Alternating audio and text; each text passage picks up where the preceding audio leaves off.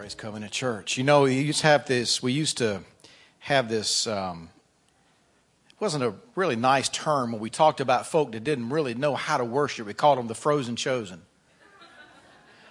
Well, I want you to look around this morning because this is the chosen frozen right here in this room. So if there's any question, go ahead. Go ahead.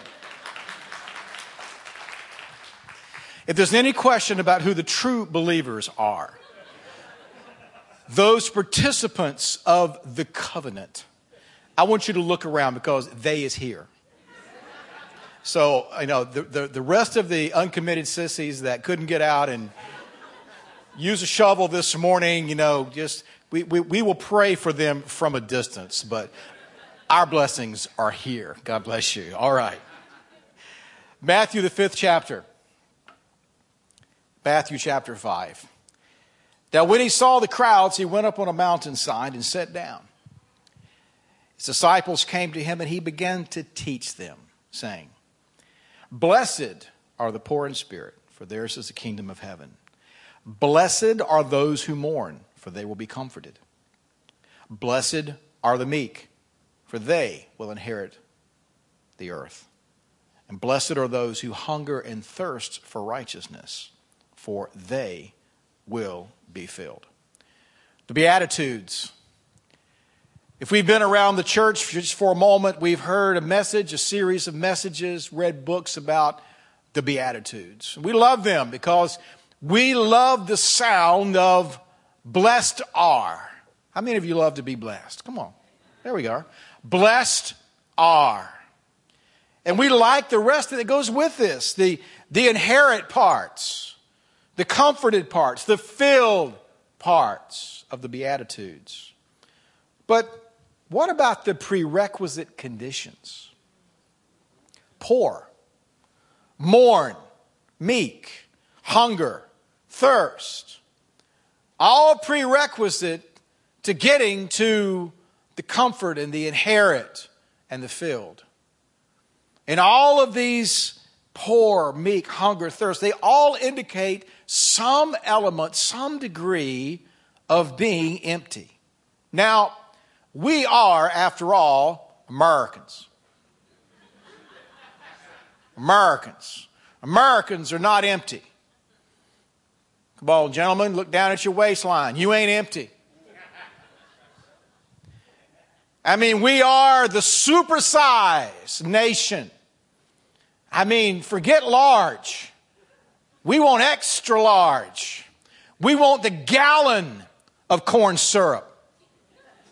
You understand what I'm saying? Go ahead and put in an IV. Get it over with. Do you remember when McDonald's French fries used to be this little envelope that had 6 French fries in it? See, some of you don't remember that. You're not that old, okay? I'm not talking about now the vat of potatoes. But we're in a super size. Fill me up. We're Americans. I mean, we're prosperity Protestants. This is why we show up. So that we can hear. And empty is not part of our paradigm. Full, fuller, fullest. Come on, baby.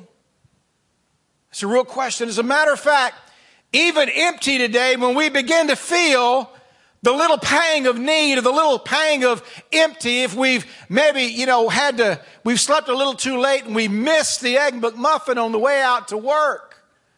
And we feel this little pang, all of a sudden we begin to get all Pentecostal on ourselves. I rebuke that. Shundai.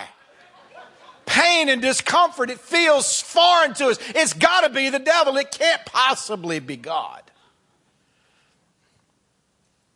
We're full. A derogatory term that we used to hear, you're full of it. It was never intended as a compliment. And basically what it meant was, somebody would say, you know what, you're really full of it. Basically what it meant was that you are so full of yourself, you're so full of your own words, you're so full of your own knowledge, that there is no availability to have any kind of true dialogue here. You're full of it. But that begs a question for you and I today. What are we full of? What are we full of? God doesn't waste himself by pouring into something already full.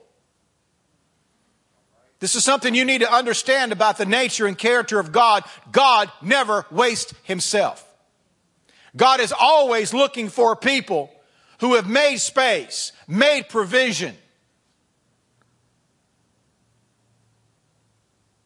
He doesn't waste himself into something that even is seemingly full.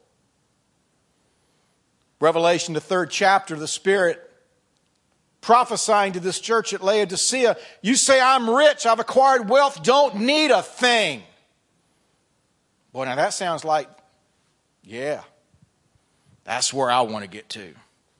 Don't need a thing. $1 million in the 401k. Take this job and you know what? Don't need you. Got it. Wealthy. Mortgage paid off. College loans thing of the past. And yet, you don't realize that you're wretched, pitiful, poor, blind, and naked. And you see that revelation in tandem with the revelation of our inability and inadequacy, juxtaposed against his all-sufficiency, but produces something in you and I called humility. Humility. Some years ago, I did a series entitled God Magnets.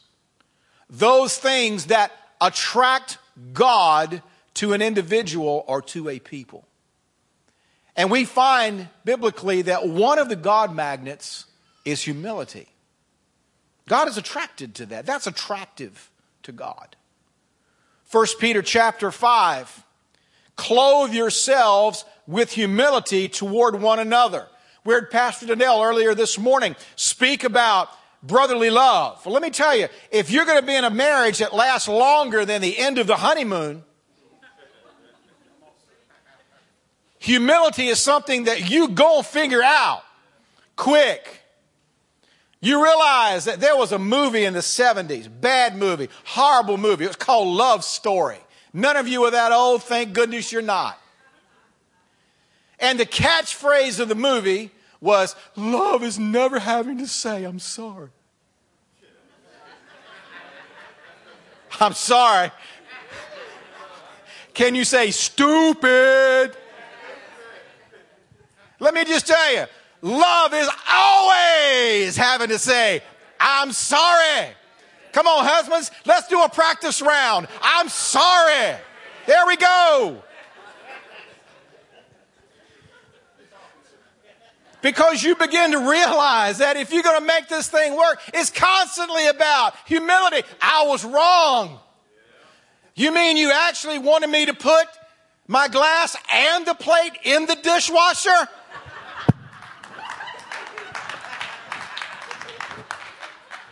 Just say so, woman. I'm sorry. You'll be eating a lot of Happy Meals after that, let me just tell you. And alone. Humility toward one another, because God opposes the proud, but what? He gives grace to the who? The humble. Humble yourselves. Now, I'm not talking about the spray-on variety. You ever seen somebody artificially humble? I'm just so great, I can't stand myself. You've seen it. I'm not talking about the spray-on hypocritical pharisaical type. I'm talking about the deep down singing the blues inside, I know what I'm not type. Humble yourselves under God's mighty hand, very wise, that he may lift you up in due time. Lifting up implies that you are in a what? Low place. This is what humility produces. It doesn't produce height, it produces depth. This is what it does. Pastor Brett has been teaching on on-ramps for God. How do we create these on-ramps for God to step into our lives and situations? And pondering that, I believe one of the prerequisites to God having a ramp is for us to get off the ramp and get out of the way. We need to move. And one lesson that should be obvious, but sadly it takes most of a lifetime to learn, is that God never competes. He doesn't compete for our attention, our affection, our time, or our space. God will just step back and step off.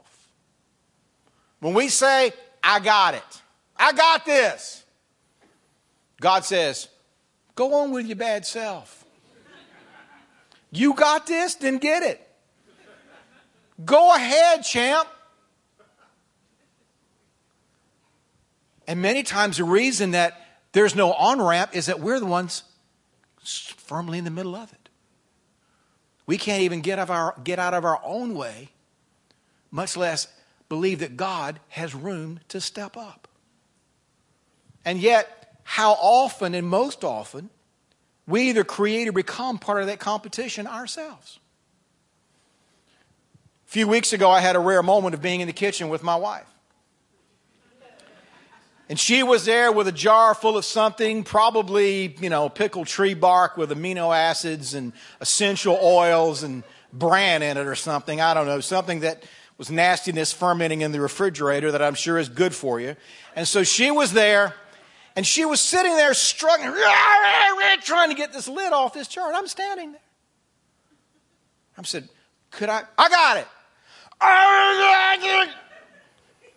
Seriously, I'd be happy to help. Third time, I should just get.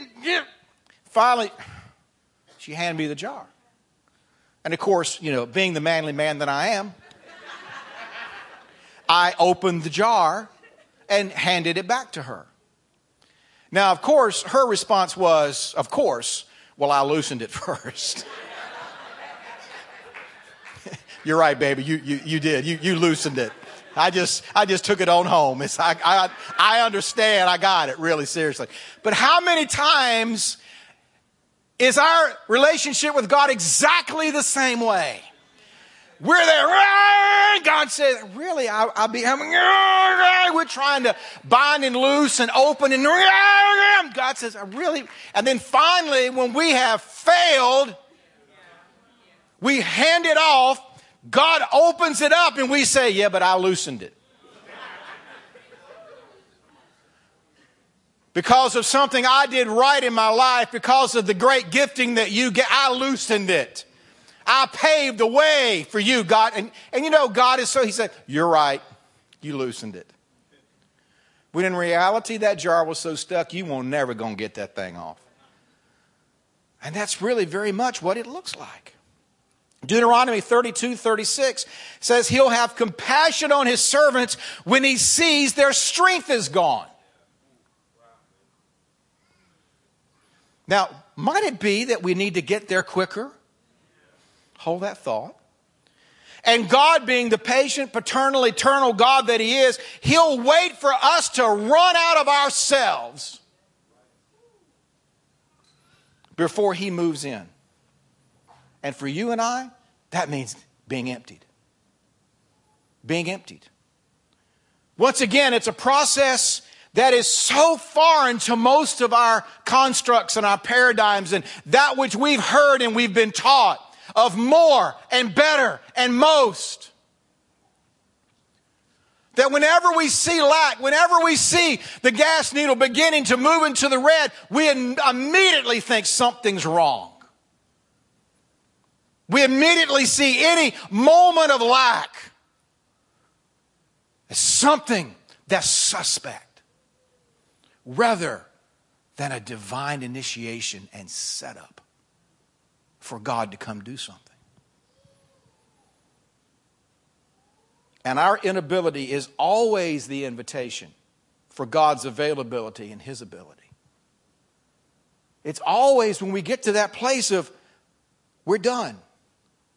Of manifesting our weakness is often a prelude for God's power.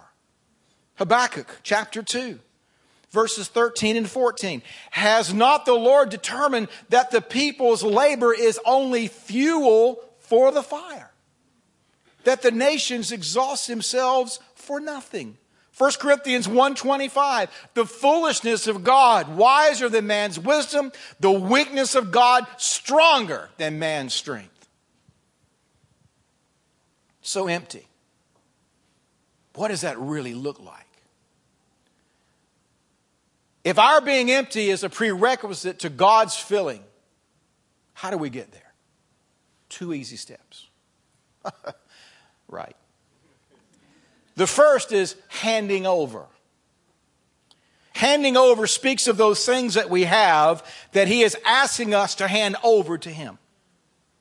We are in the part of the church calendar known as Lent. Not L-I-N-T, L-E-N-T. It's a period of roughly 40 days between Ash Wednesday, which was this past week, and Resurrection Sunday. And throughout the ages, the church has acknowledged this as 40 days. There are discrepancies as to what the 40 days signifies. Many believe it's the 40 days that Jesus was in the desert fasting and being tempted by the devil. But it's 40 days of penance where we give something over, give something up in order to become more aware of our humanity so that we can become more aware of God. And if God is not currently requiring you to hand over something, let me lovingly and pastorally tell you, you aren't listening. If God is not currently asking you to hand over something, you're not listening well. Kingdom life is always about exchange. This is the dynamic of the kingdom of heaven on the earth is exchange. You give up something in order to obtain something. You give up this temporary freedom in order to gain eternal freedoms. It's always about exchange. And I find the longer that I walk with God, almost 40 years now, the less I demand of Him and the more He demands of me. I see Christians, I hear it in their prayers. God, it's like a child in Walmart. Except we've got Pentecostal language for it. Maybe we've even got a little biblical apologetic to go with what we're saying. But there's an attitude that says, God, I demand that you do this. God says, let's talk about demands. Because last time I heard that word, there was a hostage situation involved. And you're holding me hostage with your demands. And I got to tell you, the longer I walk with God, I don't demand anything anymore. As I become more aware of the grace and the mercy and what God has already done on my behalf, I'm not making any demands. None. It doesn't mean I don't still ask God for something. Doesn't mean that I don't still approach Him. But the way I talk to Him is very different. Very different. God's not a moron that I have to yell His word in His ear to remind Him of what He has said. He's a covenant God. He hasn't forgotten that. And I don't have to get all militant on Him for Him to realize what He has done. I better move on. I'm in trouble now. But the process of emptying, so many scriptural precedents to this. Mark 10, the rich young ruler. One thing you lack. Now this is not some apologetic for Christian poverty or socialism. This was just the thing that had hold of this man. Jesus said, one thing you lack, sell all you have and give it to the poor. Now, yeah, he had some stuff. He was wealthy. But Jesus understood there's no way you're going to be able to follow me and inherit the kingdom unless you empty out this other stuff first. Jesus understood that. That's why He said it's very, very hard for a person full of it to enter the kingdom. 1 Kings 17, Elijah's being sent to this widow. A little flour, a little oil, going to cook it. Me and my son, we're going to die. Pour out what you have, and there will be flour and oil in that jar as long as there's famine on the land. But she had to empty out what she had, the last of what she had. 2 Kings 4, the story. Pastor Brett shared on this last week. the story of the widow and the containers, the oil, pouring it out under Elisha, pouring out what she had. And you know that as long as the containers were empty, oil flowed. But when they were full, what happened? The oil stopped. And some of you wonder, why did the oil stop flowing in my life? It's real simple. You're full of it. And you may not be full of the Spirit of Christ either. Full is just full. Here's a little secret. You're never going to get full of God in this realm. It's impossible. It's the limitations of humanity. That is reserved for when you are face to face with Him. Then you can be full. But I tell you what, we can cooperate with the process now and get rid of as much of us as we can in order to contain as much of Him as He's willing to pour out. The miracle of the loaves and the fishes. Poor kid coming back from the grocery store. Bunch of gnarly fishermen hijack his groceries. His Wonder Bread and his Mrs. Paul fish sticks.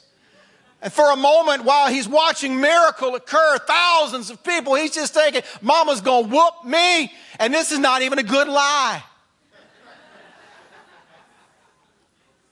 All this young boy knew was, I don't have groceries anymore. And yet at the end, somebody helped him drag 12 basketfuls of leftovers home. But there was a moment, he was empty. Moses, what you got in your hand there, Moses? Oh, I like this. Throw it down. Throw it down.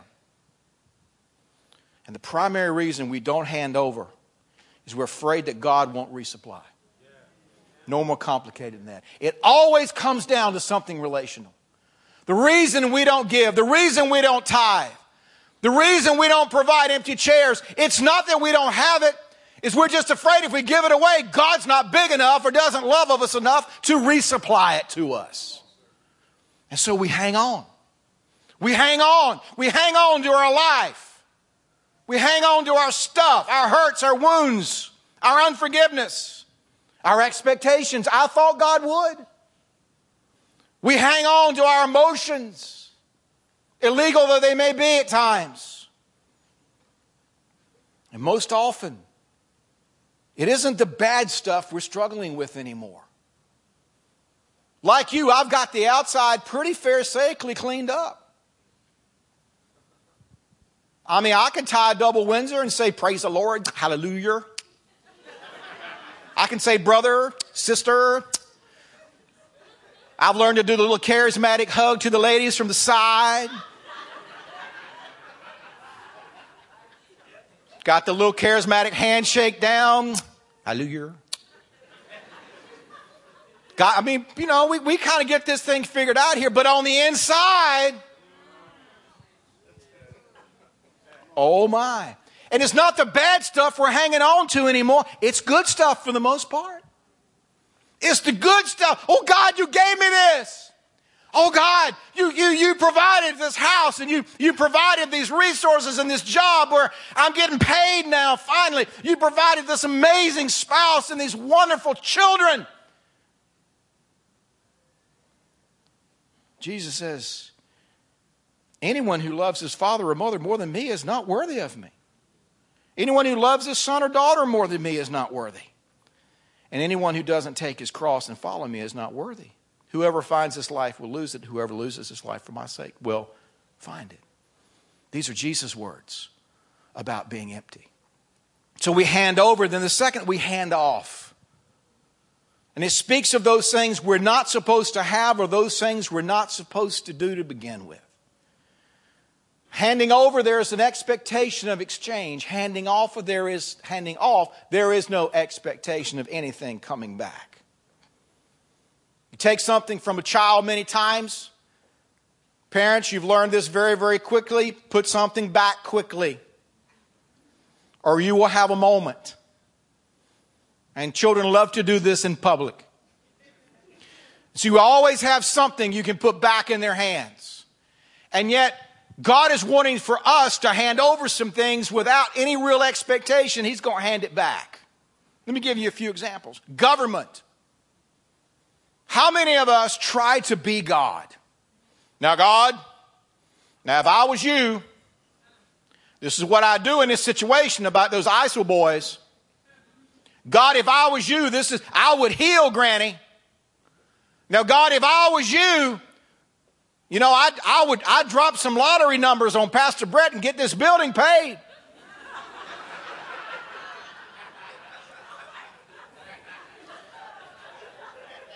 Pastor Jim thinks he's a prophet. He should have already had them.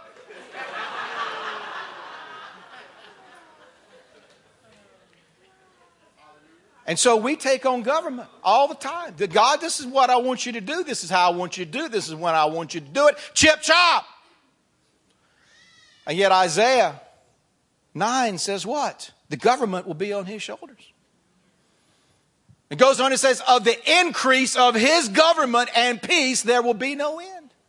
Government is not something God intends to share. Government belongs to him. Let him have it. Righteousness. Jesus plus.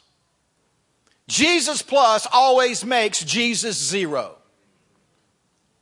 That's how God math works. That whenever you try to add something to Jesus, to righteousness, to the cross and the blood, you negate it all. And baby, you do that, you better start sacrificing animals and you better brush up on the law. It's never Jesus plus. Romans 3 is very clear about that. A righteousness from God apart from law has been made known. There is no other righteousness. And yet, how many times do we try to take that on and do it ourselves? Destiny. God, I got some ideas for you. This is what I want my life to look like. It's a compendium of a whole lot of different things that I've seen. So we kind of play it, the Holy Ghost version of Pinterest.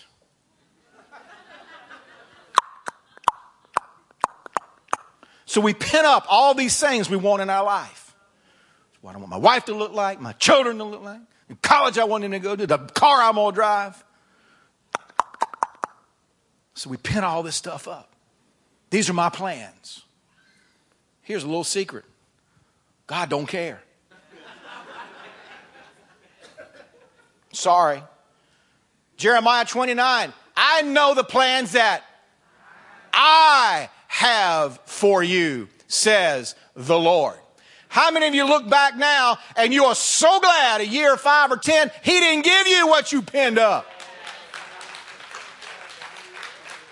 Lord have mercy. You'd have been married to that fool? Lord Jesus, help me. You know exactly what I'm talking. And you look at your bride of 36 years, 37 years, and it's just like, well, it wasn't on the board when I was 16, but I was an idiot. Say, well, you're still an idiot, honey. I know that, but it was exactly what God knew. It was his plan. And anything else is, the Bible calls foolish. Ephesians 5, don't have time to go there. And then lastly, I'll just speak this. Again, these are things we're supposed to hand off, is war. It's been done, ladies and gentlemen. We've got a spiritual warfare conference coming up in April. You need to be there. It's going to be great.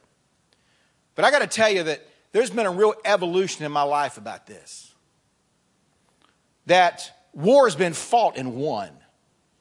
Colossians chapter 2, having disarmed powers and authorities, he made a public spectacle of them, triumphing over them by the cross. And if you look in Ephesians 6, which is our text for spiritual warfare, you know what the common denominator there is?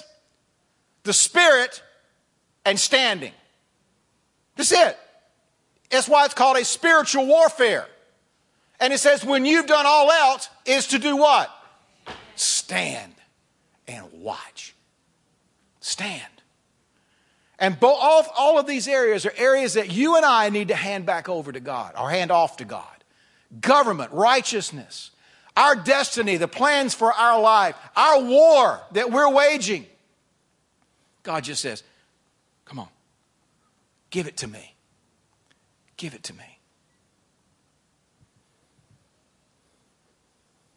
What are you full of this morning? Has the oil stopped flowing?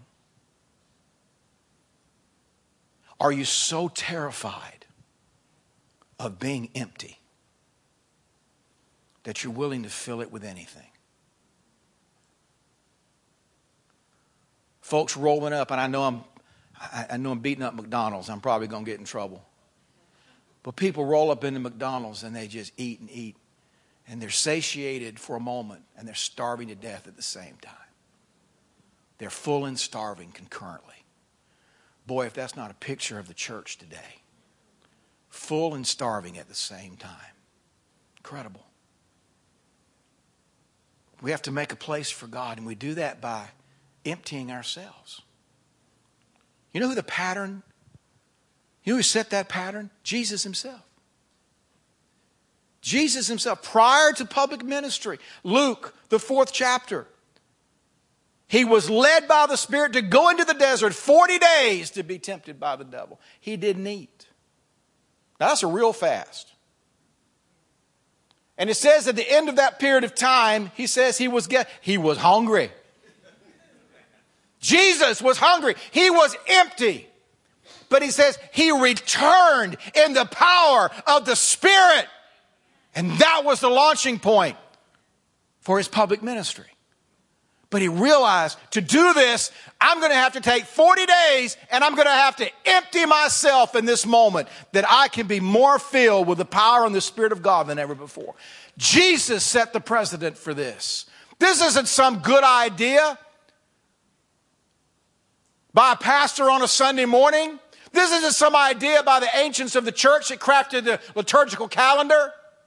It's a pattern of Christ, of emptying ourselves. He emptied himself of his divinity to come as a man to show that divinity.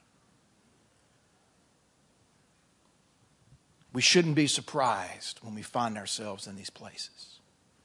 Stop rebuking it away. Cooperate with it and allow yourself to be filled. Pray with me.